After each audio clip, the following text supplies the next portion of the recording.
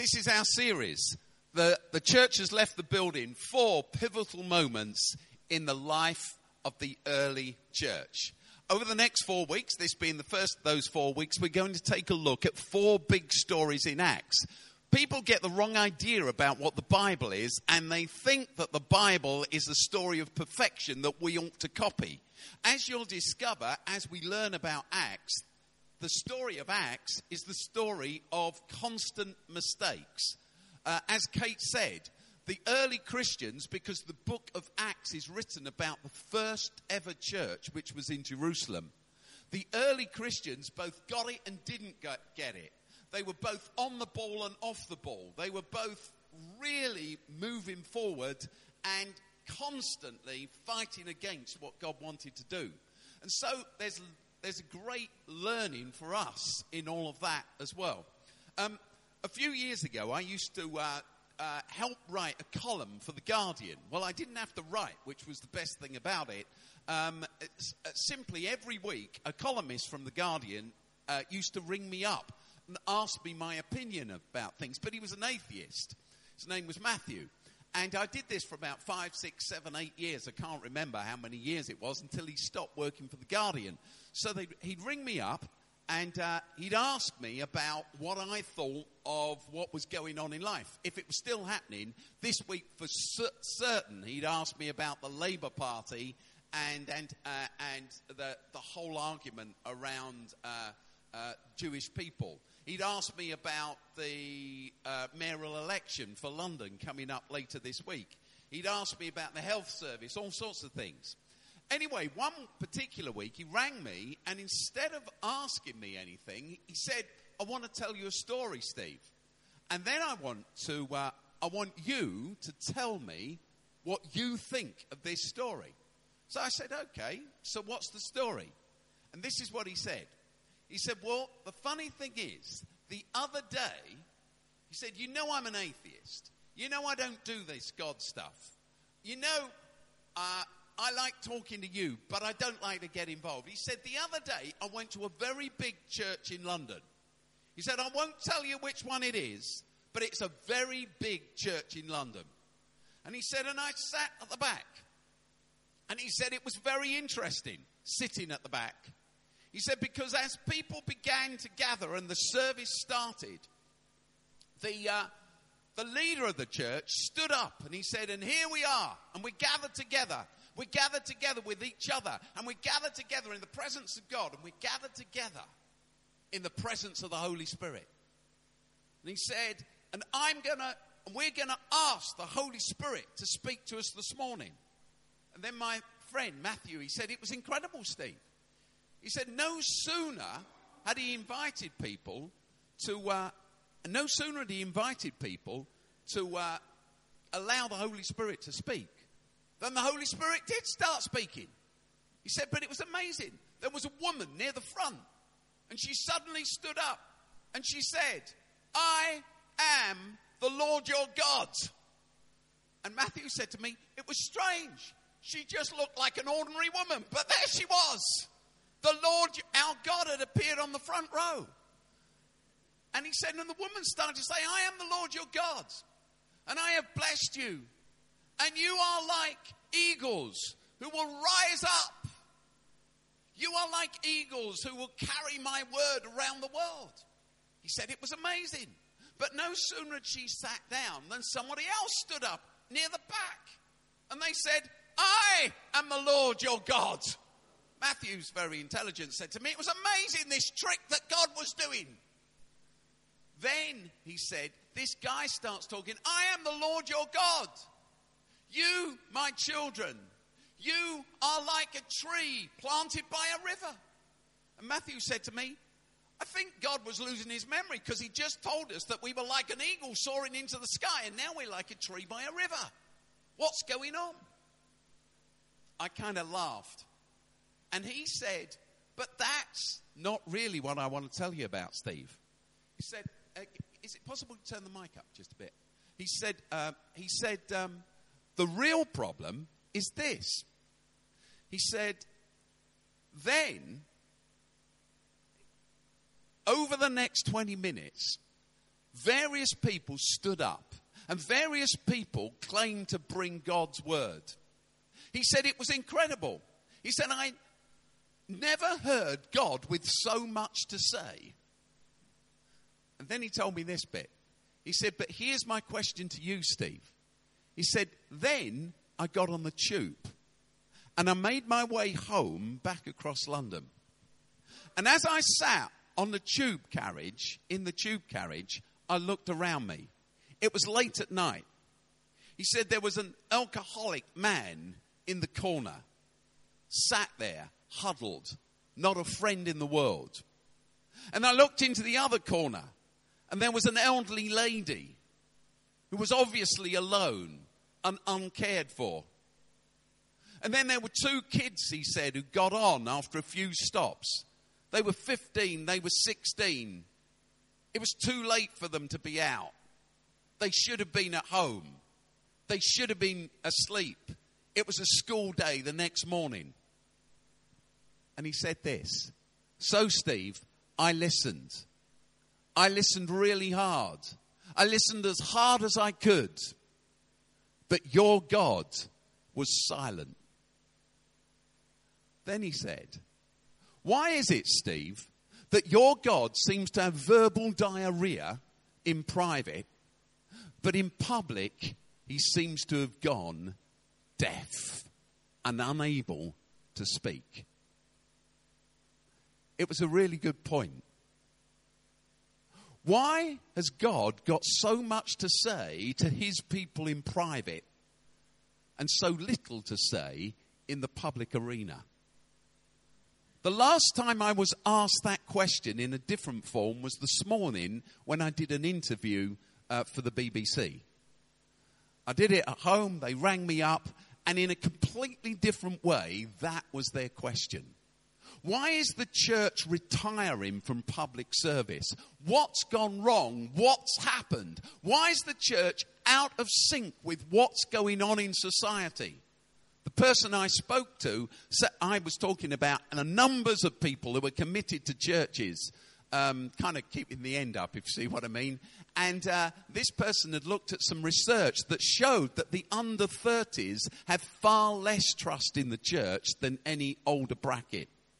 And they made the point that, so what are you going to do when these people in 10 years' time are running the country and running businesses? What's going to happen then? That's why this subject is so important. The church has left the building. 4 pivotal moments in the life of the early church. So what I would like us to do is flick on to the next screen. Here it comes. That's basically the reading that Kesselware read to us. And I'd like to read it through to you again, because I think it's really important. This is Acts chapter 2. It's the start of this epic story about how the church is turned from being a Jewish sect that met indoors to understanding themselves as a worldwide movement that was for everyone. It was a huge journey to go on, but that journey is still as big today, and it's still the journey that we need to go on. One of my favorite ever theologians, I've probably said this to you before, his name was, he's dead now, Helmut Thielicke. If you're called Helmut Thielicke, I guess you've got to be a theologian, haven't you? You can't be a postman or something like that. So Helmut Thielicke said this about post, actually. He said the task of the church is to keep on forwarding the good news of Jesus, the gospel, to new addresses because the recipient keeps on moving. That's what the story of the book of Acts is all about. So, if we look at these first few verses of chapter 2 again. Now, they were staying in Jerusalem. There were staying in Jerusalem God-fearing Jews from every nation under heaven.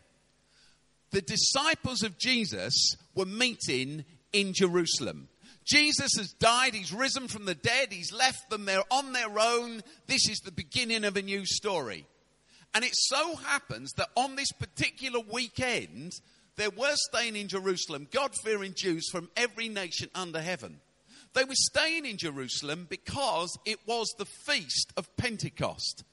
the Feast of Pentecost, which we're going to celebrate in 2 weeks' time, the Sunday we do the baptisms on, the Feast of Pentecost wasn't a Christian festival, it was a Jewish festival. It was the Jewish harvest festival. Sometimes it is called the Festival of Weeks. It's still celebrated in synagogues all across the world. The Festival of Weeks, or Pentecost. The Festival of Weeks, 7 weeks and 1 day after the start of harvest. Pentecost, because Penti is 50 days after the start of harvest. And what used to happen is every God-fearing Jew would want to bring an offering to God. You know, like we do at Harvest Festival, sometime in the autumn in schools and churches. So you bring along a can of beans or something like that and you present it. And of course, it's a leftover of agrarian farming communities where we brought our best to give to God. The farmer is grateful for all that God gives to him or her, and so they bring the best and they present it, a harvest festival. That's what's going on in Jerusalem. Jews from all over the Jewish world, the known Jewish world, have showed up in Jerusalem. And there they are. And then it says, when they heard the sound, and it was the sound of the disciples of Jesus speaking in other languages, as we'll see in just a minute. It says, and when they heard this sound, a crowd came together in bewilderment because each one of them heard their own language being spoken. Utterly amazed, they asked, aren't those who are speaking Galileans? Then how is it that each of us hears them in our own native language? Parthians and Medes and Elamites, residents of Mesopotamia, Judea and Cappadocia, Pontus and Asia, Phrygia and Pamphylia, Egypt and the parts of Libya near Cyrene, visitors from Rome, both Jews and converts to Judaism, Cretans and Arabs. We hear them declaring the wonders of God in our own tongues. Amazed and perplexed, they asked one another, what does this mean? Some, however, made fun of them and said, these guys have had too much wine. So let's take a look at the next slide. Here it comes. So I've highlighted 2 little sections because this story is really well known by Christians across the world, and I know it's misunderstood by most of them. And I'd like to explain to you why just in the next few minutes before we take communion together. Now, they were staying in Jerusalem. It says God-fearing Jews from every nation under heaven. And here's this wonderful list that Kesselwell read of all the places these Jews had come from. The thing about the church until then is it was just in Jerusalem. You could be part of this wonderful story of what Jesus had done for you as long as you lived in Jerusalem and you liked hanging out with the disciples. It was a story for everyone as long as you were like us, as long as you spoke our language, held our customs. It was a language for it was a story for everyone, but it had become incredibly inclusive. Incredibly exclusive, I should say. It excluded most people. It was geographically based and it was language based. And if you were outside any of that, it didn't count for you. And here come these people, Parthians and Medes and Elamites, etc., etc., etc., from all around the Jewish world. Not the whole world, just the Jewish world. Every one of these guys was either a Jew or a convert to Judaism, as it says in there somewhere. Both Jews and converts to Judaism. Everybody had got into Judaism. Now, Acts starts with one church in Jerusalem. You've got to be where we are. You've got to turn up when we meet. You've got to speak our language. Wear clothes similar to us, like our music. You've got to do all of that stuff. But Acts ends in a completely different place. It ends in a place where the church has come to understand that this is an inclusive message for everyone. But that's a long journey. And this is the first of 4 great steps. We're going to look at another one next week, a third one the week after, and the last one on the 4th week. This is the first great step that the church takes to correcting what they're doing. You see, what this passage really tells you is what Matthew Norman, that was his name, the guy at The Guardian, was poking fun at me about. God's got a lot to say indoors, but nothing much to say outdoors. We've gone quiet in public life. How often do you really hear what the church has got to say about any of the big issues in public life? So, another issue coming up is, are we going to be in or out of Europe? And so we listen, as I said the other week to some of you who were here, we listen to the economic argument for being in and out of Europe all the time. What will leave the most pound notes in my pocket or your pocket? What will secure my job, our wealth, our London, our society in the future? Is it to be in or is it to be out? And how do we keep all those migrants out? And how do we keep our society safe and secure so I don't get blown up on the tube? That's what being in or out of Europe's about. But it's not. There's a bigger perspective, a bigger canvas to paint on. I'm a citizen of the world, not a British citizen. We are global citizens. Everyone is my brother or my sister. Deny that and you might as well throw the Bible in the bin. The Bible tells us clearly on every single page that we belong together, that we're all made in God's image, that we are responsible for our brother and our sister, that you can judge the depth of a society by the care it gives to the most vulnerable people in it. The people who can do nothing for themselves. How do we care for that global society? Do we care about that global society? So why hasn't the church spoken up about this? Why don't we hear the moral and the spiritual reasons for being in or out of Europe? Like Matthew Norman said, we got a lot to say on the inside, but we've gone quiet on the outside. That's what this passage is about. If we flick to the next slide, you see something extraordinarily interesting. It says there, I've highlighted these two bits. These guys from all of these countries around, it says, highlighted, each one heard them in their own language. And then further down, these guys from all these countries say, we hear them declaring the wonders of God in our own tongues, our own mother tongues. Now, this passage has been misused. It's been misused by churches who think about the gift of speaking in tongues. You would have heard about the gift of speaking in tongues. There are some churches in this country that you will get slung out of if you do speak in tongues. And there are some churches in this country that you'll get slung out of if you don't speak in tongues. And it's become a big deal. And some people are scared by it, and some people find it spooky, but some people kind of ask, well, why don't we do this in every church? And everybody appeals to this passage, which has absolutely nothing whatsoever to do with the argument one way or the other. I don't know what you think about that whole argument. You can talk to me about it afterwards. The gift of speaking in tongues, which Corinthians does talk about, but this isn't talking about it at all. Take a look at the passage again. It simply says this, that these guys from every nation, Jews from every nation, were utterly amazed because they heard the disciples speaking to them in their own languages. In their own languages. They spoke different languages, different mother tongues. The Parthians and the Medes and the Elamites had 3 different languages.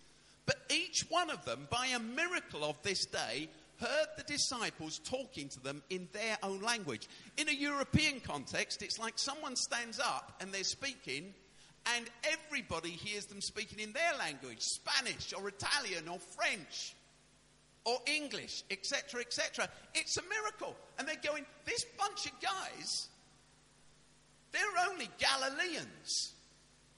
But we hear them speaking to us. One of them speaking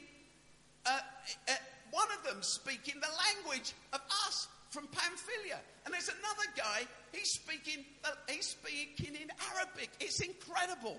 We're hearing them in our own languages. This is how it starts. And who's really learning here? Everyone's learning. But what's going on is the disciples are learning that it's their task to speak in the languages of other people. It's their task to take this great message they have and translate it into language that everyone can understand. Like Helmut Thielicke said, our task is to take the good news of Jesus and forward it to new addresses because the recipient keeps on moving. That's what we've got to do. Let's take a look at the next slide. The next slide, same verses, but I've highlighted a different bit. Utterly amazed, they asked, aren't all these people who are speaking Galileans? How is it then that each of us hears them in our own native language? I put it to you as we prepare to take bread and wine in just a moment or two, that our task today in central London as God's church is to learn to speak the languages of all the people. To learn to speak the languages of all the people. It so happens that we live in London, which is the biggest cosmopolitan collection of people anywhere on earth. It is the most cosmopolitan city in the world, far more than New York or anywhere else. More than 300 languages spoken in our city, every faith represented. But it's not just about languages and faiths. You know, skateboarders are a little people group themselves. Jesus, the last thing he said to his disciples in Matthew's Gospel, chapter 28, you can look it up. He said, go into all the world and preach the gospel to every nation. But the word he uses is ethnic. Ethne, where we get ethnic group from. Jesus actually says, go into all the world and preach the gospel to every ethne. Ethne is ethnic group. An ethnic group isn't a nation, it's a bit of a mistranslation. An ethnic group is, well, a nation will be made up of lots of ethnic groups. And an ethnic group is really skateboarders. And there's an ethnic group that's into this music or this form of dance. Golfers are an ethnic group. Bankers are an ethnic group. Health workers are an ethnic group. 20s are an ethnic group. Over 60s are an ethnic group. People who love knitting are an ethnic group. The point is this, that these people heard the gospel in their own language. Now, here's the shocking thing. Because they were Jews from every nation, they all spoke the same language. They all understood Aramaic, a kind of pidgin form of Hebrew, really. So the disciples could have stood up and addressed them in Aramaic and they would have all grasped it. Here's the more shocking thing. They all understood a second language because they were all people of the Roman Empire. So they all understood Greek. So Peter and the other disciples could have addressed them in Aramaic and they'd have all gone, oh yeah, we get what you're saying. And they could have addressed them all in Greek and they would all gone, yeah, we get what you're saying. What is it saying? Look, it's highlighted. Aren't all those who are speaking Galileans? Yet how is it that we hear them in our own native language? They all spoke Aramaic because Aramaic was the formal language of the Jewish people. They all spoke Greek because that was the language of the empire. But here God addresses them in their own lingo. That's our job. So there are some people who love showing up to church on a Sunday morning to sing some songs and listen to talks and have coffee and etc., etc. And there's some people who work on Sundays. And there's some people who don't get out of bed on Sunday mornings. And there are some people who've never learnt to sing in public. And, whoa, the whole church culture thing is completely, well, foreign to them. So is it their problem that they're not here? Or is it our problem that we've got to learn to speak their language? And learning to speak their language means learning to meet in different ways at different times. It means being creative about what we're doing. So we're really blessed because we've got this Oasis Centre that's going to develop, this new coffee shop for the first time in the history of this church, I think. I've been here for 13 years. Al's been here for a long time, as have one or two of you. But the thing is, this building has never been open and accessible before, but from a month's time it will be. From early in the morning till last thing at night, you're going to be able to walk in off the street and receive a welcome. That's a fantastic thing. That is beginning to speak people's language. But when they get in, what can we do for them? What can we do with them? And it's not just this building to use, is it? It's all the stuff we're doing in community. So for me, you see, setting up the play space, the children's centre, or Johanna, or the South Bank School, or the higher education we offer, or the farm, or taking on the library, or whatever it is, these are all ways of beginning to speak people's language. Going to them, sitting down where they are, starting with them, instead of expecting them to trundle into our doors and speak our language and sing our songs. The challenge of this story is as real for us today as it ever was for the first church. These guys in Jerusalem had to learn the lesson. How do we speak the languages of the people groups who God has called us to bring this good news to? So it is for us. How are we going to do that? It's going to involve us all. On the front of the news sheet, actually, we advertise the fact that next Sunday morning there's a lunch and we're going to discuss, should we be setting up a street pastoring group to work in Vauxhall on Friday and Saturday evenings for people who end up there at the end of the night drunk, out of their heads, lost, hopeless, so many of them lonely, searching for friendship, intimacy, meaning, purpose, belonging.